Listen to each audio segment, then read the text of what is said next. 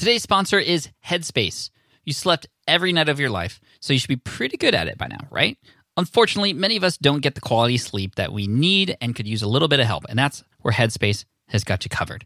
It's your daily dose of mindfulness in the form of guided meditations in an easy-to-use app. And while they have meditations devoted to helping you reduce stress and increase your overall sense of well-being, they have an entire library of sleep stories, sleep music, and other sleep sounds that can help you get the quality sleep you desperately need.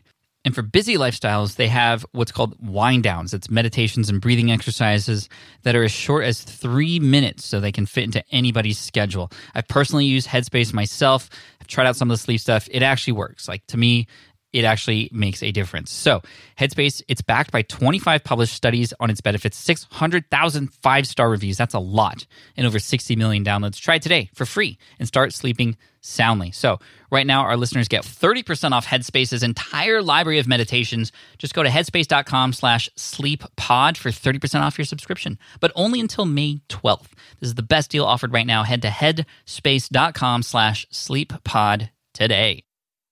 So I put a call out on my Twitter account not too long ago, and I said, hey, who should I have on the SPI podcast? And a lot of you have said a number of great people who I've had on the show, but nobody had more people suggest our special guest today. Her tribe just showed up, and I don't know what happened. I think somebody in her audience was like, guys, we got to rally and get Shih on Pat's podcast because he's asking for great people. Jenny is awesome, so let's rally. And it wasn't even Jenny who set this up. It was one of her fans, which is a testament to not only how great Jenny is and the kinds of people that she can, have as members of her audience and tribe, meaning the value that she's offering must be amazing, but also just what happens when you build superfans, like I talk about in my new book. So today we're speaking with Shih. She helps mostly women get more clients and start businesses. And we're going to talk a lot about what's working today to grow businesses, specifically service-based businesses. But a lot of these things that we talk about apply to all kinds of businesses as well. And I got to say, this is one of the coolest chats I've had. She's just such an amazing personality. I can see why people love her. It's so easy to connect with Jenny. But before that, here's the intro. Welcome to the Smart Passive Income Podcast, where it's all about working hard now so you can sit back and reap the benefits later. And now your host. He's still looking for that sponsorship from 3M for all the Post-it notes he uses, Pat Flynn. What's up, and welcome to session 389 of the Smart Passive Income Podcast. My name is Pat Flynn, here to help you make more money, save more time, and help more people too. And somebody who's helped a lot of people is our special guest today, Shih. Her last name is pronounced like she, the pronoun, but it's S-H-I-H, just so y'all know. Jenny is her first name, and she helps people build service-based businesses and get more clients in a genuine way. And we talk specifically about a lot of strategies today, specifically a social media strategy that's going to be very, very simple for you to do. Not easy, but it's simple, right? And we talk a lot about strategies to make sure we do that in the right way. We talk a lot about also prioritization and focus, especially if you're starting out and you're like, I could go this direction or I could go that direction, or I have no idea even where to start. We're going to talk about that today as well. And we're just going to give you all the things that you need to have an amazing, amazing opportunity in front of you actually come to life. So here we go. Shih from JennyShih.com. Let's do this. Jenny, welcome to the Smart Passive Income Podcast. Thank you so much for being here today. Thank you for having me. I'm excited and it's a true honor. And I have to, before we dive into your story, I just want to give a big shout out to your audience, because I had put a little thing on Twitter to just ask people, hey, who should I have on the show? And there were so many people, too many names to name actual individuals, but just your entire community showed up and was like, you got to get Jenny on, you got to get Jenny on, you got to get Jenny on. And here you are. So big shout out to your crew. And I just want to thank everybody who stepped up. And I love getting recommendations for podcasts. I can never get enough, and unfortunately, I can't put everybody on the show, but you definitely stood out. So I'm very thankful that you're here and spending time with me today, and I was really excited to learn more about you and your story, which is what we're going to dive into right now. So, you help people grow and expand their businesses, but I want to know where this all started. What's the Shih origin story? Yeah, I professionally, before I was an entrepreneur, I was an engineer and an engineering manager at a high-tech company, and I got into engineering because my parents said you go to college to get a job, and I was good at math and engineers get jobs. So that math added up to Jenny goes and gets an engineering degree. I never really enjoyed it. I didn't enjoy engineering school. I didn't really love the work. As far as corporate jobs go, it was a great job, but there was a part of me that was just like unfulfilled and felt kind of dead and felt like I was supposed to do something more. And I realized at some point that I wasn't all of a sudden just going to be blessed with this whole idea of what I was supposed to do with my life, that I might need to actively go out and figure out what my next steps were. So long story short, after a lot of soul searching, I thought I'm going to quit my job and I'm going to be a career coach for women like me who followed all the right steps and felt like unfulfilled by their work and want to do something else. So I quit my job cold turkey as a breadwinner in our household. I kind of look back and think, I am not a risk taker. Like how did I do that? Where did I get the guts to quit my job and bring our income to practically zero? But wherever that came from, in 2009, just about 10 years ago, I quit my job and started this life coaching business to help women escape their corporate jobs and do something that was more meaningful.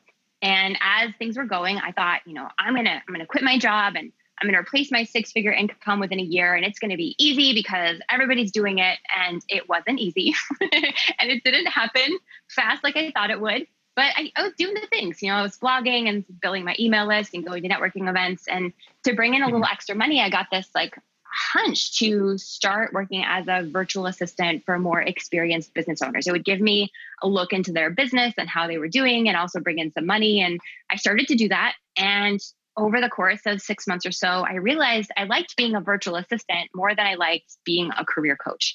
So I had some hard questions to ask myself. And long story short on that one, I decided to close my career coaching business, fire all my clients, regroup. And on March 1st of 2011, I launched JennyShih.com as virtual assistants, project management, and coaching to make your ideas happen. And I hit the ground running. I never was excited to talk about my career coaching business, but I was excited to talk about this business. And I was excited to do the hard things you have to do to grow an online business.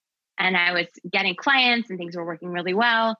And I started to then get people asking me, well, how are you getting clients and how are you building your online business? And I started to teach people what just the simple things I was doing to bring those clients in the door. And eventually that became the focus of what I did. I was no longer doing project management or virtual assistants.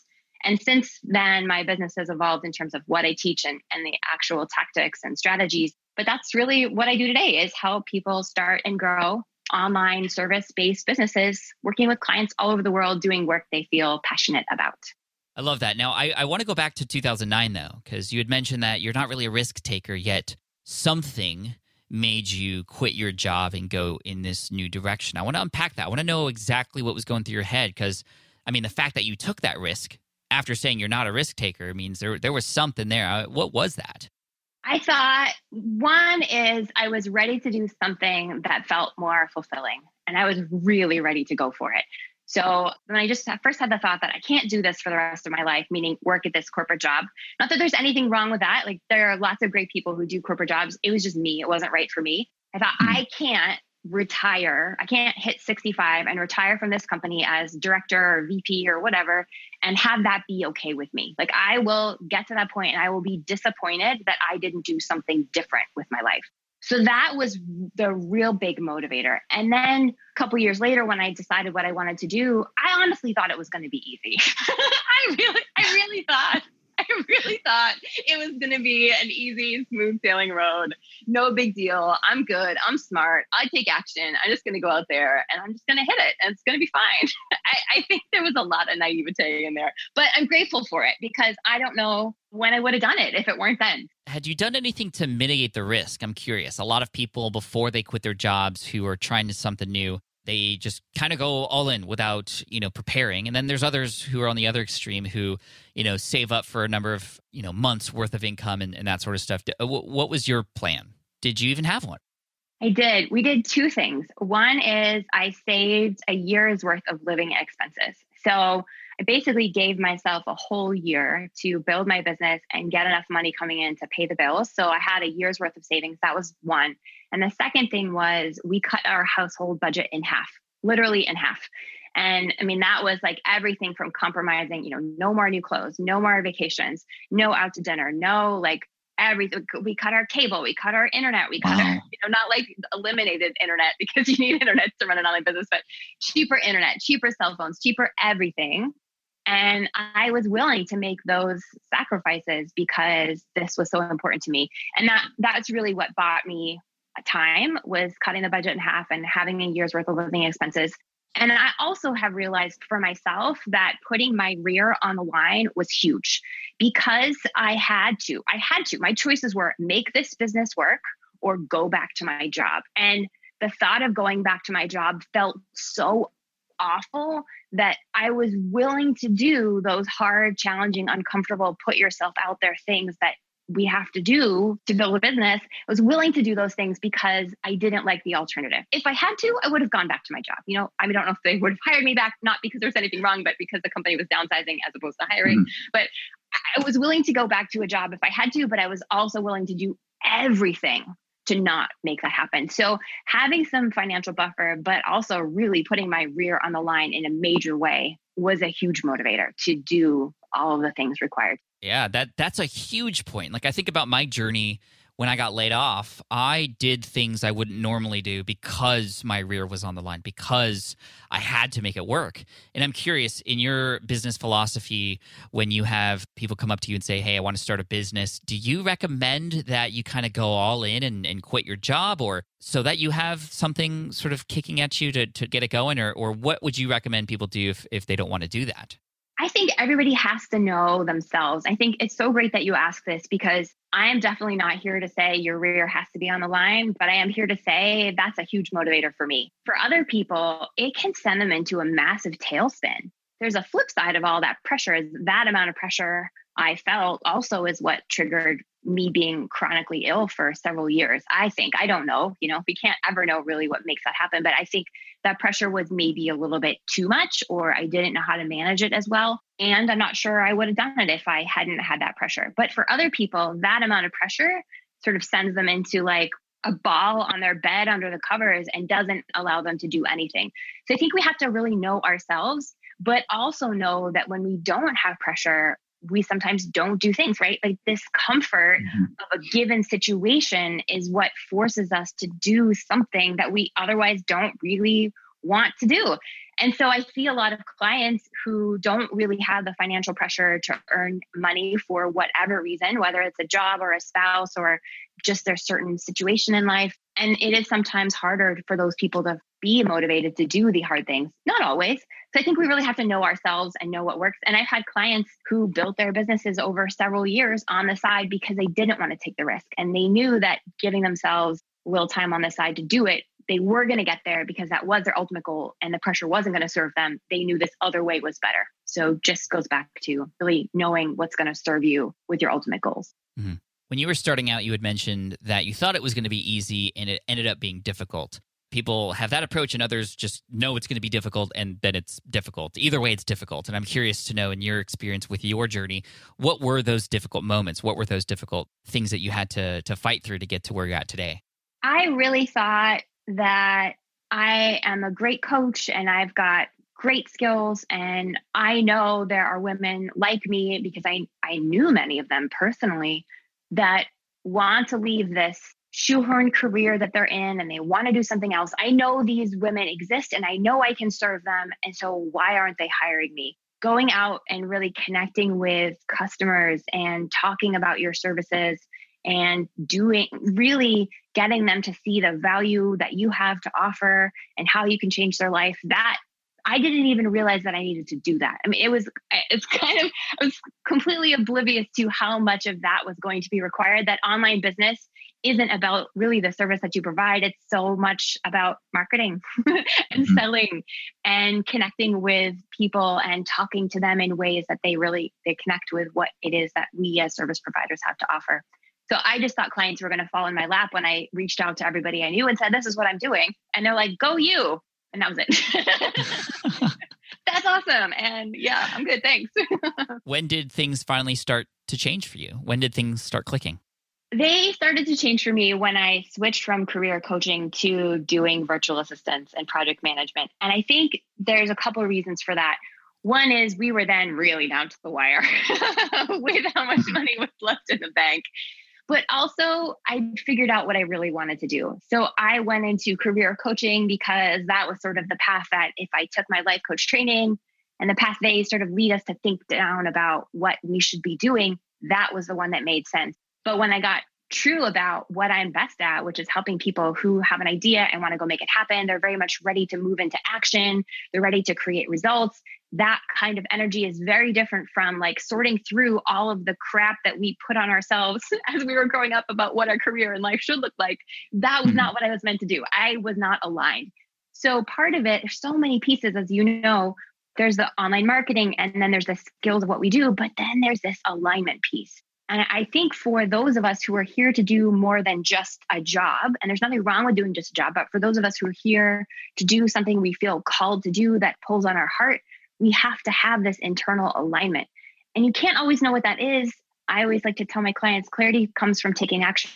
I wouldn't have come to what I do now with my business if I hadn't done all of those other things before. I had to be a career coach and I had to go to networking events and I had to sell this product that sold one copy. And I had to go through all these iterations of trying and adjusting to find myself in this place where I am now. So anyway, I say that to anybody who is like, I don't know what pulls on my heartstrings, or I don't know what to do. I don't really feel called. Just take the step that's right in front of you. Just look at the thing that what's your best guess right now? Move in that direction. Once you get there, you're then going to know more about what comes next. But you can't know what step 27 is if you haven't taken step 1 just yet. Mm-hmm. And for those who are on step 1, who are in that experimentation phase and who are doing trials and errors on a particular thing, how long would you recommend a person do that? I mean, how long is that experimentation phase in your eyes? How long should it be? And what kinds of things do you use to measure and keep those metrics to decide whether or not it's worth moving forward or worth stopping and perhaps trying something else? I love that you asked this question because right now I teach clients to have this idea of what I call this mindset, to experiment. And they'll ask this question, well, I put out this offer and nobody bought. So how do I know when it's time to change the offer, like I chose the wrong one, or if I just need to put in more effort? And so I'm going to answer that question in just a second, but to answer how I knew, I didn't. So in my case, every step I took as if it was the step. So I started career coaching and went all in. And then I started to do this virtual assistant thing. And then I kind of went all in. So I didn't go into we'll just see if this is going to work. I don't know. It was more like, let's give it everything. Like there's a real commitment to that kind of energy, which then gives us that feedback of it does or doesn't work. But when we sort of say, we'll just see, I'll put this offer out there and we'll just see if it works. And if people hire me, there's such a non-commitment. And that kind of energy doesn't create people who are excited to pay you. What I tell folks is go all in. And with my clients specifically, we have some really clear criteria. Like, have you done such and such and such and such with your marketing? Are you really sure? Are you excited about your offer? And here's how you can know. So we give them a real set of criteria so they can know, in this case, if their offers are if it's not selling, why isn't selling? And here are some possible reasons. But I think the key is to go in completely as if this is the next direction, give it everything, because then you'll really know if you like it, if you don't like it, if it gets traction or not. I love that. It probably ties in a little bit of your engineering background, which really resonates with me as an architect. I mean, we're taking a scientific approach to doing this, which means you have to try it and create hypotheses. And sometimes those things will fail. And reaching those failure points are an important part of the learning process. You want to find as many failures as possible so you can understand the truth behind things. And I think that's really great. Now, let's say if somebody's listening to this and they don't just have one idea, but they have many. And yes, we need to focus on one, but how do we know which one to focus on? How do you determine where you should put that energy into? Because it's not all of them, it's one, but which one? Oh, so great. And I just want to reassure people, just because I'm suggesting that you commit to one now, it doesn't mean you can't play with the other ones later. So people who are multi-passionate get all afraid that when I suggest to commit to something to really give it a try, that means they won't be able to do those other things later. And I think you're such a great example, Pat, of all the different things you offer in your business. And as you now have your tripod and you're an author and you have events and you do all these other things. And we can get there. So for these people who are multi-passionate, I'm not asking you to quash all of your passions forever. Just start with a focus on one, and I'll explain the reasoning why and then how to choose. And the reason really is, I like to say we have 100 units of energy in a given day. and you have, some units of energy need to go to taking care of yourself or your family or your work or your job or your this or your that or exercise class or reading or watching TV or whatever it is, but you only have so many. And so maybe if you're working a full-time job, at the end of the day, you have 10 units of energy to put towards your business.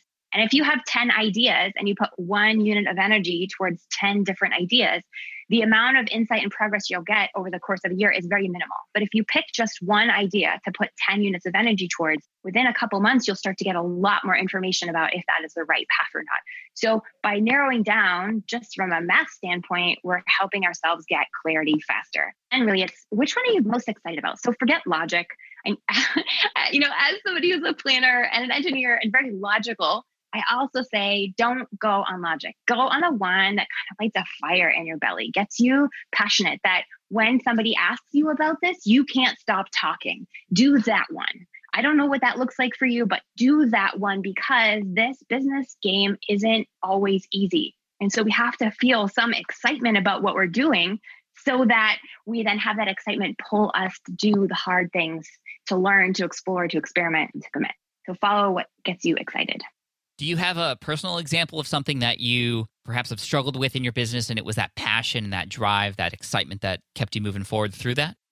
I would say early on when I started JennyShih.com, so I had very little money left in the bank. There wasn't a lot. I had fired most of my clients. I had a few VA clients that were hanging on. And I decided that I was going to build my own website. I had never built a website before. I didn't know how to do any of it. And there weren't as many tutorials as there are now. There weren't as many easy templates as they have available now for WordPress. And I just remember banging my head probably literally against the wall in frustration at many points. But that I'm going to do this and this is going to work. And I'm so excited to do these things. It got me to the other side of I freaking learned how to build a website.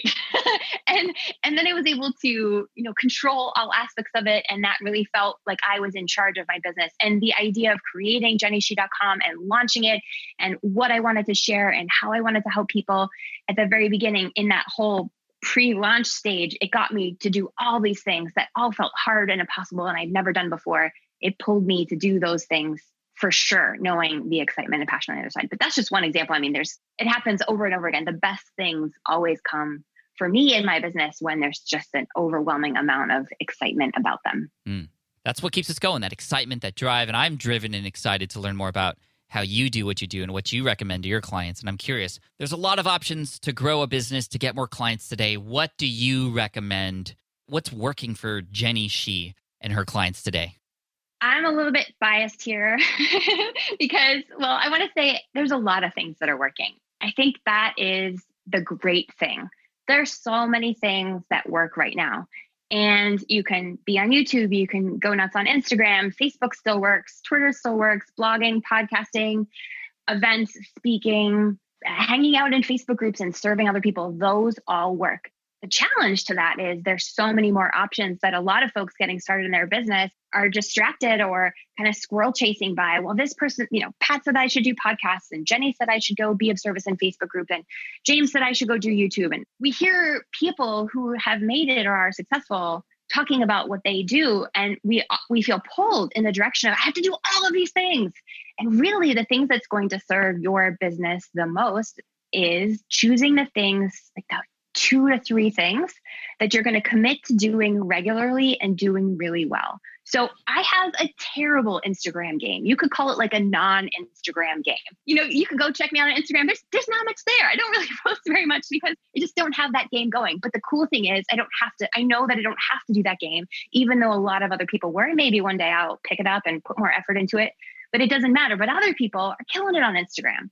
And I had podcasts for a little while and it kind of burned me out. So I stopped and it didn't matter because really I know that the best way for me to serve my audience is to connect with them where they are. And sometimes that's on other people's podcasts. Sometimes that's on Facebook. But what works for each person is going to be the thing that they're willing to do. So whatever you're willing to commit to several hours a week or more, and do it consistently and commit to learning to do that really well. That's going to serve you best. So the best thing for anyone starting out is to think about what they get excited about doing and focus on doing that well. Is that an all right answer? Oh, absolutely. And, I think there's like a running theme here with all the things that we've been talking about so far, and that's focus, right? When selecting a business idea, focusing on one. When selecting a marketing channel, focusing on one. But speaking of focus, there's so much music out there, noise. I like to call it music. It's great stuff, but it consumes us and it allows us to not have the time to actually take action. I'm curious, Jenny, do you have any rules when it comes to consumption versus production or marketing or, a lot of the other necessary things that we have to do in our business? Because there are so many great people out there creating so much great stuff, podcasts, videos, books, etc. But where do we find the balance? How do you recommend we tackle this? What are your strategies for that? Yeah. The first thing I want to say is I love that you use the word noise and then called it music, because that's such a great, for me, I'm like, oh, so much noise. But if I'm like, oh, so much music, anyway, it just changes the whole vibe. So I love that. Thank you. But yes, there's so much music out there. There are so many great things to pay attention to. And for myself, I've learned this to be true. I am not a content consumer. I do not do well with lots of content coming at me all the time. I don't listen to a million podcasts. I don't pay attention to the news. I don't really scroll on Facebook for personal. I've learned that content consumption clutters my brain, causes a whole bunch of anxiety, and really stresses me out and makes me question what I do in my business. Now, I know that there are people who are inspired by content consumption. One of my friends and colleagues, Jackie Johnstone, I know her, for example, she's always listening to podcasts. And I find it fascinating how she is motivated and inspired, and she doesn't feel the need to act on everything she hears, where I listen to a podcast and I feel like I have to take notes and take action. So the first thing is, it goes back to knowing yourself, right? Does content consumption serve you, truly serve you like it does Jackie as inspiration, or does it stress you out like it does me, in which case you need to meter a whole lot more? So once you get that part sorted out, I think the next thing is, what is the next goal you're trying to achieve? So I do consume content, but my content consumption is always very focused on the next goal I'm working on. So whether that's a book or a podcast or a certain person I'm trying to follow, it's always based on me wanting to learn something to implement it next in my business.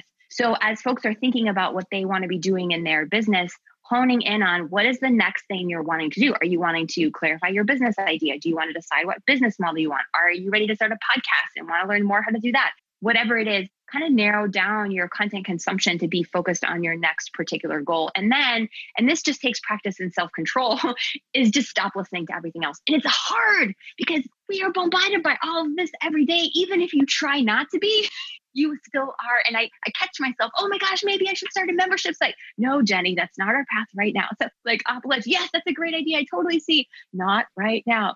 So we just have to notice notice ourselves, what we tend to do, and what do we need to do to manage ourselves and put reminders up, not a membership site right now. It's a muscle, it's a skill to be able to turn out these distractions. And it's one I think we have to develop more and more now, with the music becoming louder and just more prevalent in the world. Yeah. And I didn't make this up, but I started using it and sharing it, and a lot of people loved it. And that's just, there's FOMO, right? FOMO, fear of missing out.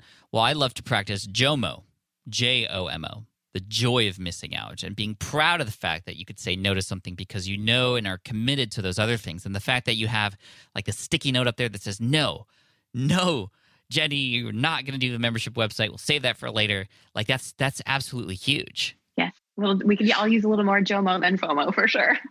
Yeah, absolutely. And I'm curious, going back to the question of sort of what is working for you specifically, what content platforms, what places are you online that are actually helping you with your business, you and your clients?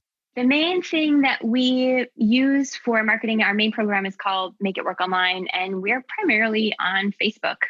That looks like showing up and participating in groups, something that I started out doing as getting clients in my business, and something I still do and actually want to get back into doing more of, to just stay in touch with the people that we're here to serve. I don't have my own open free Facebook group year round. We do one leading up to the launch, which is incredible. There's so much energy and inspiration and motivation and action taking that happens there. But when we're not running that, it's just going out and interacting with people where they are. Podcasting and Facebook ads. I don't recommend Facebook ads for people who are just starting out, but I've been doing this work a long time. We've been offering our program we've offered it 9 times now. We're gearing up for our 10th launch. We know how to target the right people with Facebook ads, so those are effective in the right times. Notice I didn't say 10 things. I just said a few because we really can narrow down to those few things that work best for us. And when you say you get involved in these groups and they're not your own groups, what does that mean? How are you getting involved? What are you participating in? Like, what exactly are you doing there? Oh, I'm so glad you asked this because a lot of times folks will hear go in Facebook groups and what they think I mean is go in and pitch yourself. But just to clarify for everybody else, what I mean is I call it being of service, but I keep saying I should change it to show up and be awesome. Really, what that means is go in these groups where your target clients are hanging out and help them, serve them. Don't ask for anything in return. Don't ask for testimonials. Don't pitch yourself. Don't make it about you. Go up and serve your fellow human being. Be the awesome, helpful person who shows up to give and not get. And what happens when you do that consistently and regularly is people start to notice. People start to notice. They'll get curious about you. They'll eventually learn about what you do. And then the referrals start to come. When I get my clients to commit to showing up and being awesome and serving their target clients to give and not to get, within a month, they start getting people tagging them. Hey, wait, I think Kay could really help with this question. Oh, Sandra's got such a great answer to that. People start calling you out. And that's when you've made a name for yourself as somebody who's awesome. And people want to know and be around and learn from people who are awesome. And it sounds super simple, but it really is incredibly effective and still effective today, especially with all of this noise, all of this music out there, everybody vying for attention. Somebody not vying for attention and just serving others is quite attention getting. Yeah, and I think a lot of us have heard in the news recently and with Mark Zuckerberg's sort of keynotes recently that he's talking about social media going a little bit more private. These groups are going to become even more important, these communities. Less important are the public status updates.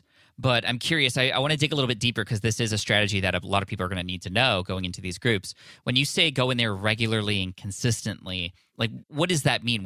How much and how often are you in there exactly and participating? When I first started JennyShih.com and was helping other online business owners as my primary business in terms of being a virtual assistant and project manager and coach, I make your ideas happen. And then slowly as I was doing into marketing, like really in those early stages of my business before I'd hit about 6 figures, I was in there in groups consistently at least an hour a day. I had a half an hour block. It was on my calendar, half an hour first thing in the morning.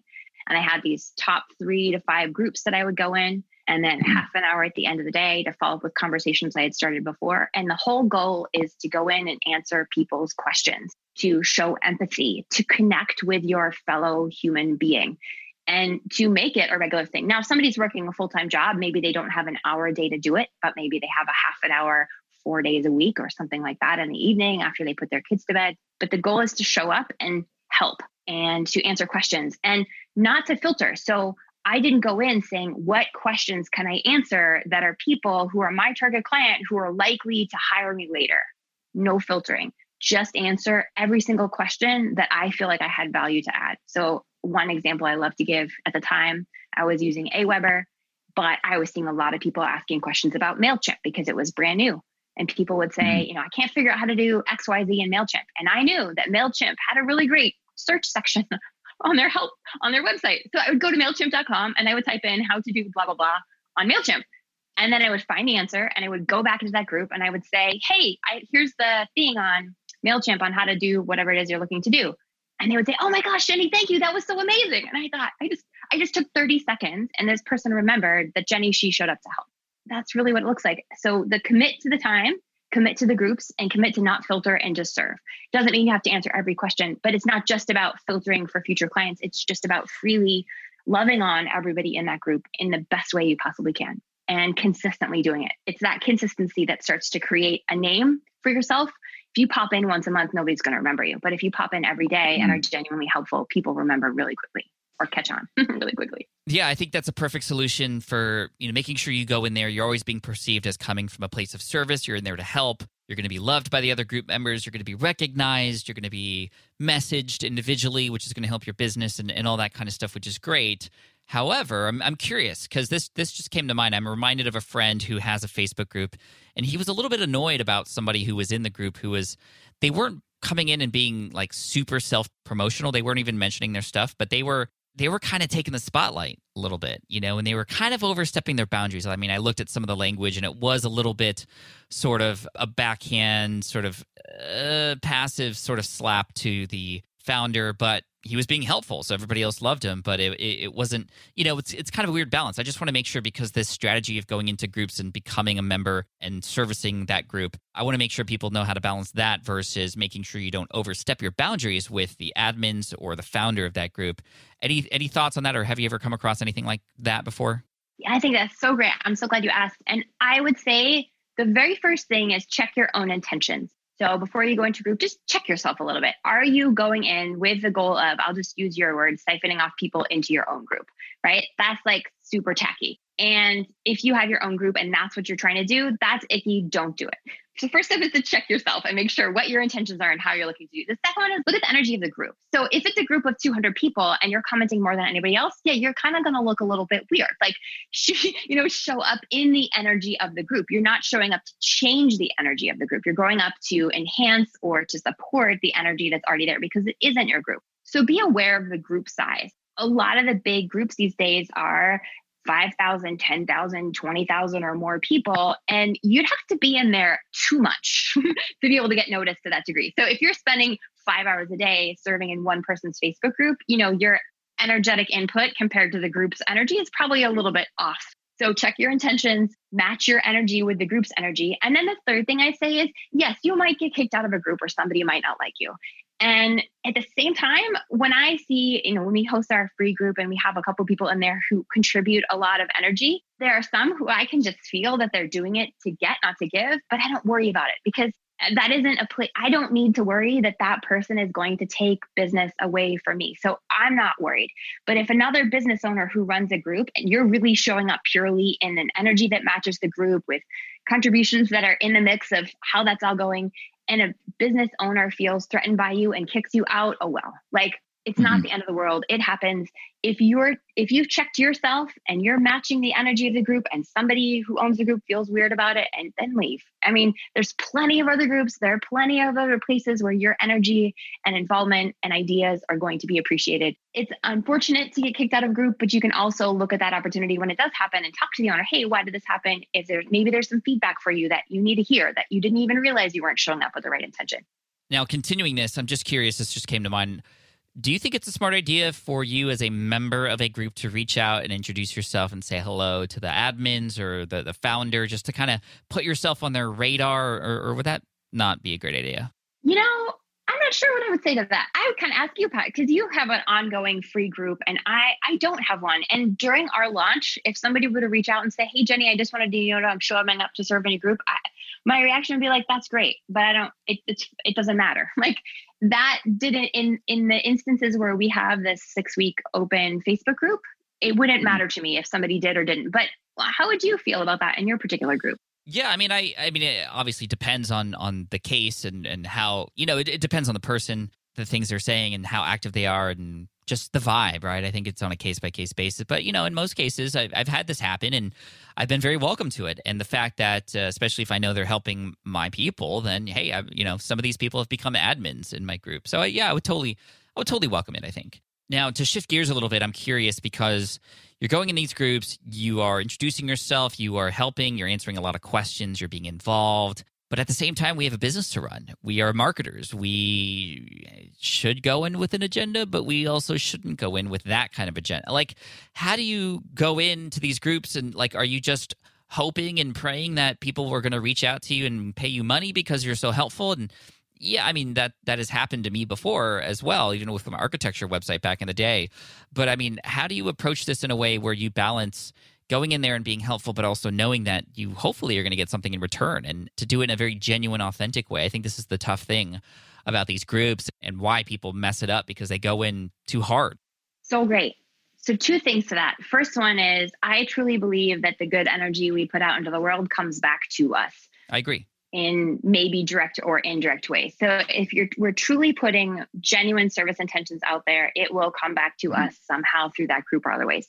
The second thing is, yes, there are absolutely things that we can do in groups. And I'm always hesitant to make this initial suggestion to people on what to do, because they often fork it up.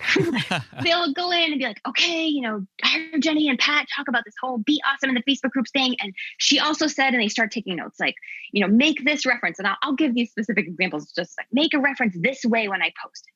When appropriate, in a reply, link to my blog post and talk about this, and this other thing. And then what happens is they're wanting to do it strategically to make money brain takes over their purely show up to serve brain. And so when people are just getting started, I tell them, don't worry about that. And they may say, well, Jenny, that's all good for you, but I need to make money. Desperate energy for money doesn't attract clients who want to pay you. So show up purely to serve them. Don't worry about doing it right. Just make a name for yourself first. Because the more we tell people, like, here are the 27 things to do right when you go in a Facebook group, the less likely they are to do it with just pure giving energy, because they're also trying to tick all the right boxes at the same time. So first thing, get comfortable showing up in groups and being awesome. Then once you've started to make a name for yourself, once you feel comfortable and you've learned how to talk in these conversations. So for example, you don't verbally vomit. When somebody asks a deep question, you don't verbally vomit a bunch of answers. And they say like, oh my gosh, I'm so stressed because my little one isn't sleeping and I'm not sure what to do. Here are my 5 steps to get your kid to sleep. Connect with them like a real human being. So get those things working first. And then like after you're making those connections, then it's, for example, what you might say to that reply is, I'm so sorry that you're not sleeping. I know that's so stressful on the whole family. As a sleep consultant, one of the questions I found most helpful in working with my clients is this, whatever that question is. How is that working for you in your life right now? So you make this side reference to what you do, but it's just a side reference. So then people file away, oh, okay, she's a sleep consultant, or she helps people with this. Or other times you may say, here's my top number 1 tip. If this sounds intriguing to you, here's a blog post where I wrote a whole lot more about it, and you can link to your website. But always serve in the group. Always serve there. Don't make people go elsewhere. Serving there, really, it starts to create this interest. And I have found over and over again, the more I show up to genuinely serve with less to get in return, those people really do come and they find you. When they're that intrigued by how you show up to serve them and everybody else, they want to know more. Because so few people do that. So few people do it. Mm-hmm. I love that example that you used with the person who was having trouble with sleep. It's just a hypothetical example, but it reminded me of a book that my wife recommended to me called I Hear You. She recommended I read it, and it would strengthen our relationship. And it has, and it really is all about, validity. So when one of us has a problem, for example, we need to just hear that person first. We don't necessarily need to come at it from this is where I usually come from, a super logical, hey, okay, if this, then that, let's do this now. No, sometimes people just want to be heard. And that's something that we don't often offer our audience as much as we should. And I think that's such a smart thing to do in these groups with our audience, with our email list, with our client base. And as we wrap up here, and before we wrap up, again, first of all, thank you for being here. And second of all, how would you recommend as we are building our client base, as we are building our customer list, as we are growing and expanding our businesses with how technology is changing, social media is changing, algorithms are getting in the way, emails are getting harder to get through, all that stuff. How would you recommend especially for those who are at the start, who might feel like they're a little bit behind, how do you recommend that we build for a future-proof, long-term, successful business? My number 1 approach to helping people get started, specifically selling services, though folks who have a long-term vision to sell courses or products or membership sites, this approach really works well. So first, start with a service mindset and what we've talked about so far. So what lights you up? What do you want to be doing? Who do you want to be working with? What do you feel passionate about? What do you get lit up by when other people talk about? So that, whatever that thing is that you want to do, whether it's design or nutrition or copywriting or anything, you want to get that out into the world, starting with this place of who am I here to help? And what do I want to help them do? What problem do I want to solve for people? What result do I want to help them get? And I recommend people start with just a really small offer. And because of the noise, a lot of times people are saying, oh, well, this person's doing a membership site, so I need to do that. And oh my goodness, she has these amazing high value, production value video series. So if I want to launch something, I've got to start there. It's like, no. Start right here where you are, like we talked about at the beginning, really small. And so what's the one small problem that you can solve for your customers? Try it out. I call it a bite-sized offer. What is this one small thing that you can do right now to help other people. Even if your long-term goal is to help people lose 50 pounds or more, maybe you haven't done that yet. What can you do right now? You can help them identify the number one emotional eating trigger they have. Maybe you're not ready to write an entire webinar and email sales sequence, but you can write an initial welcome email for someone as a copywriter. So start to hone in on what problems do you like to solve? What's one small thing you can do right now? And create that. I call it a bite-sized offer. Create that offer, serve some clients, test it out, go all in, and at the same time, be really excited to have your clients show you what's next. And that's how I got from where I was to where I am today, because each client taught me a little bit more about what I had to offer, what I like to do, what I didn't like to do, what I said in a particular way that landed, what I said in a particular way that didn't land.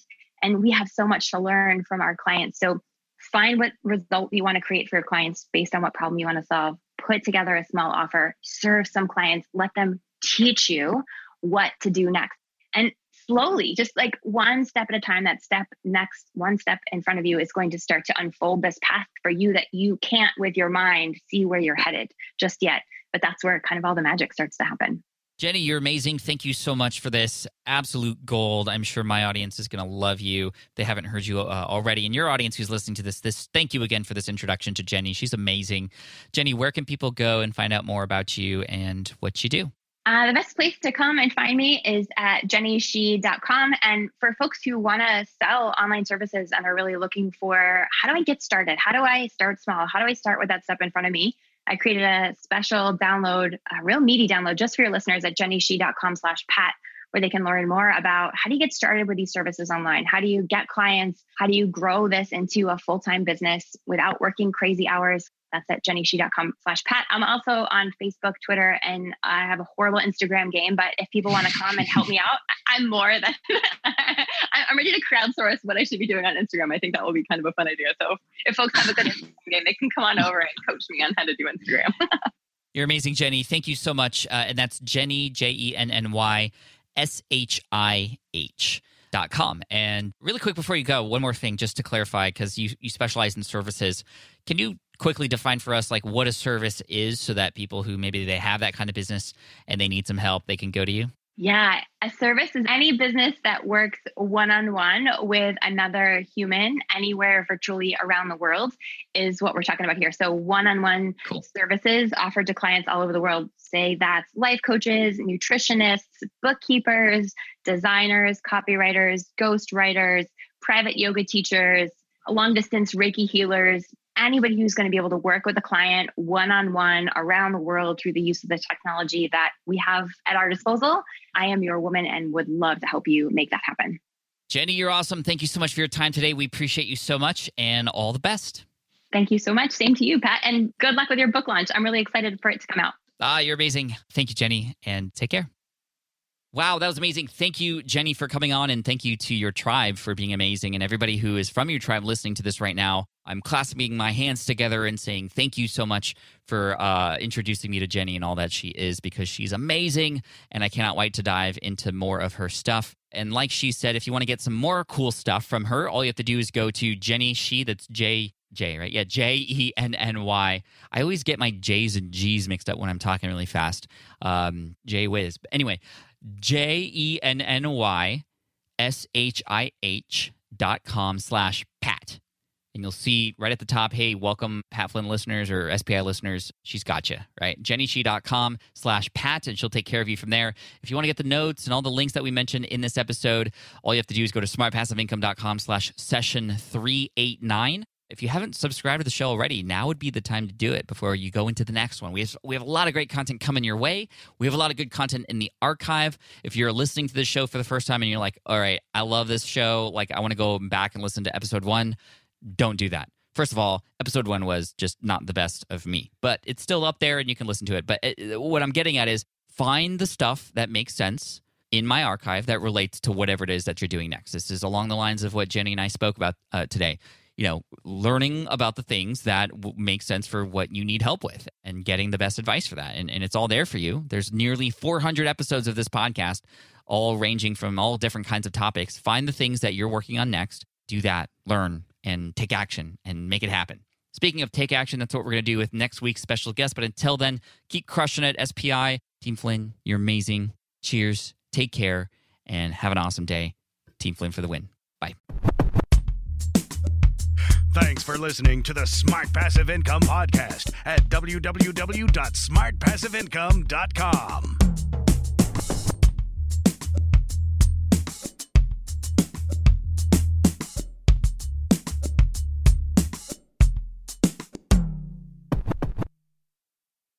So podcasting is obviously a big deal here at SPI, and today I'm so excited to tell you about our newest podcast. Yes, a brand new podcast called Flops.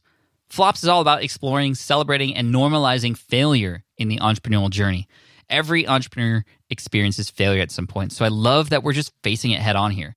And the show is hosted by two members of the team, Karen and Ray, and in it they talk to entrepreneurs who have had stumbles, setbacks, and flat-out failures. These guests are honest and generous with their stories, and I think they offer hope and encouragement for all other entrepreneurs out there because we all experience it, right? We all experience failure.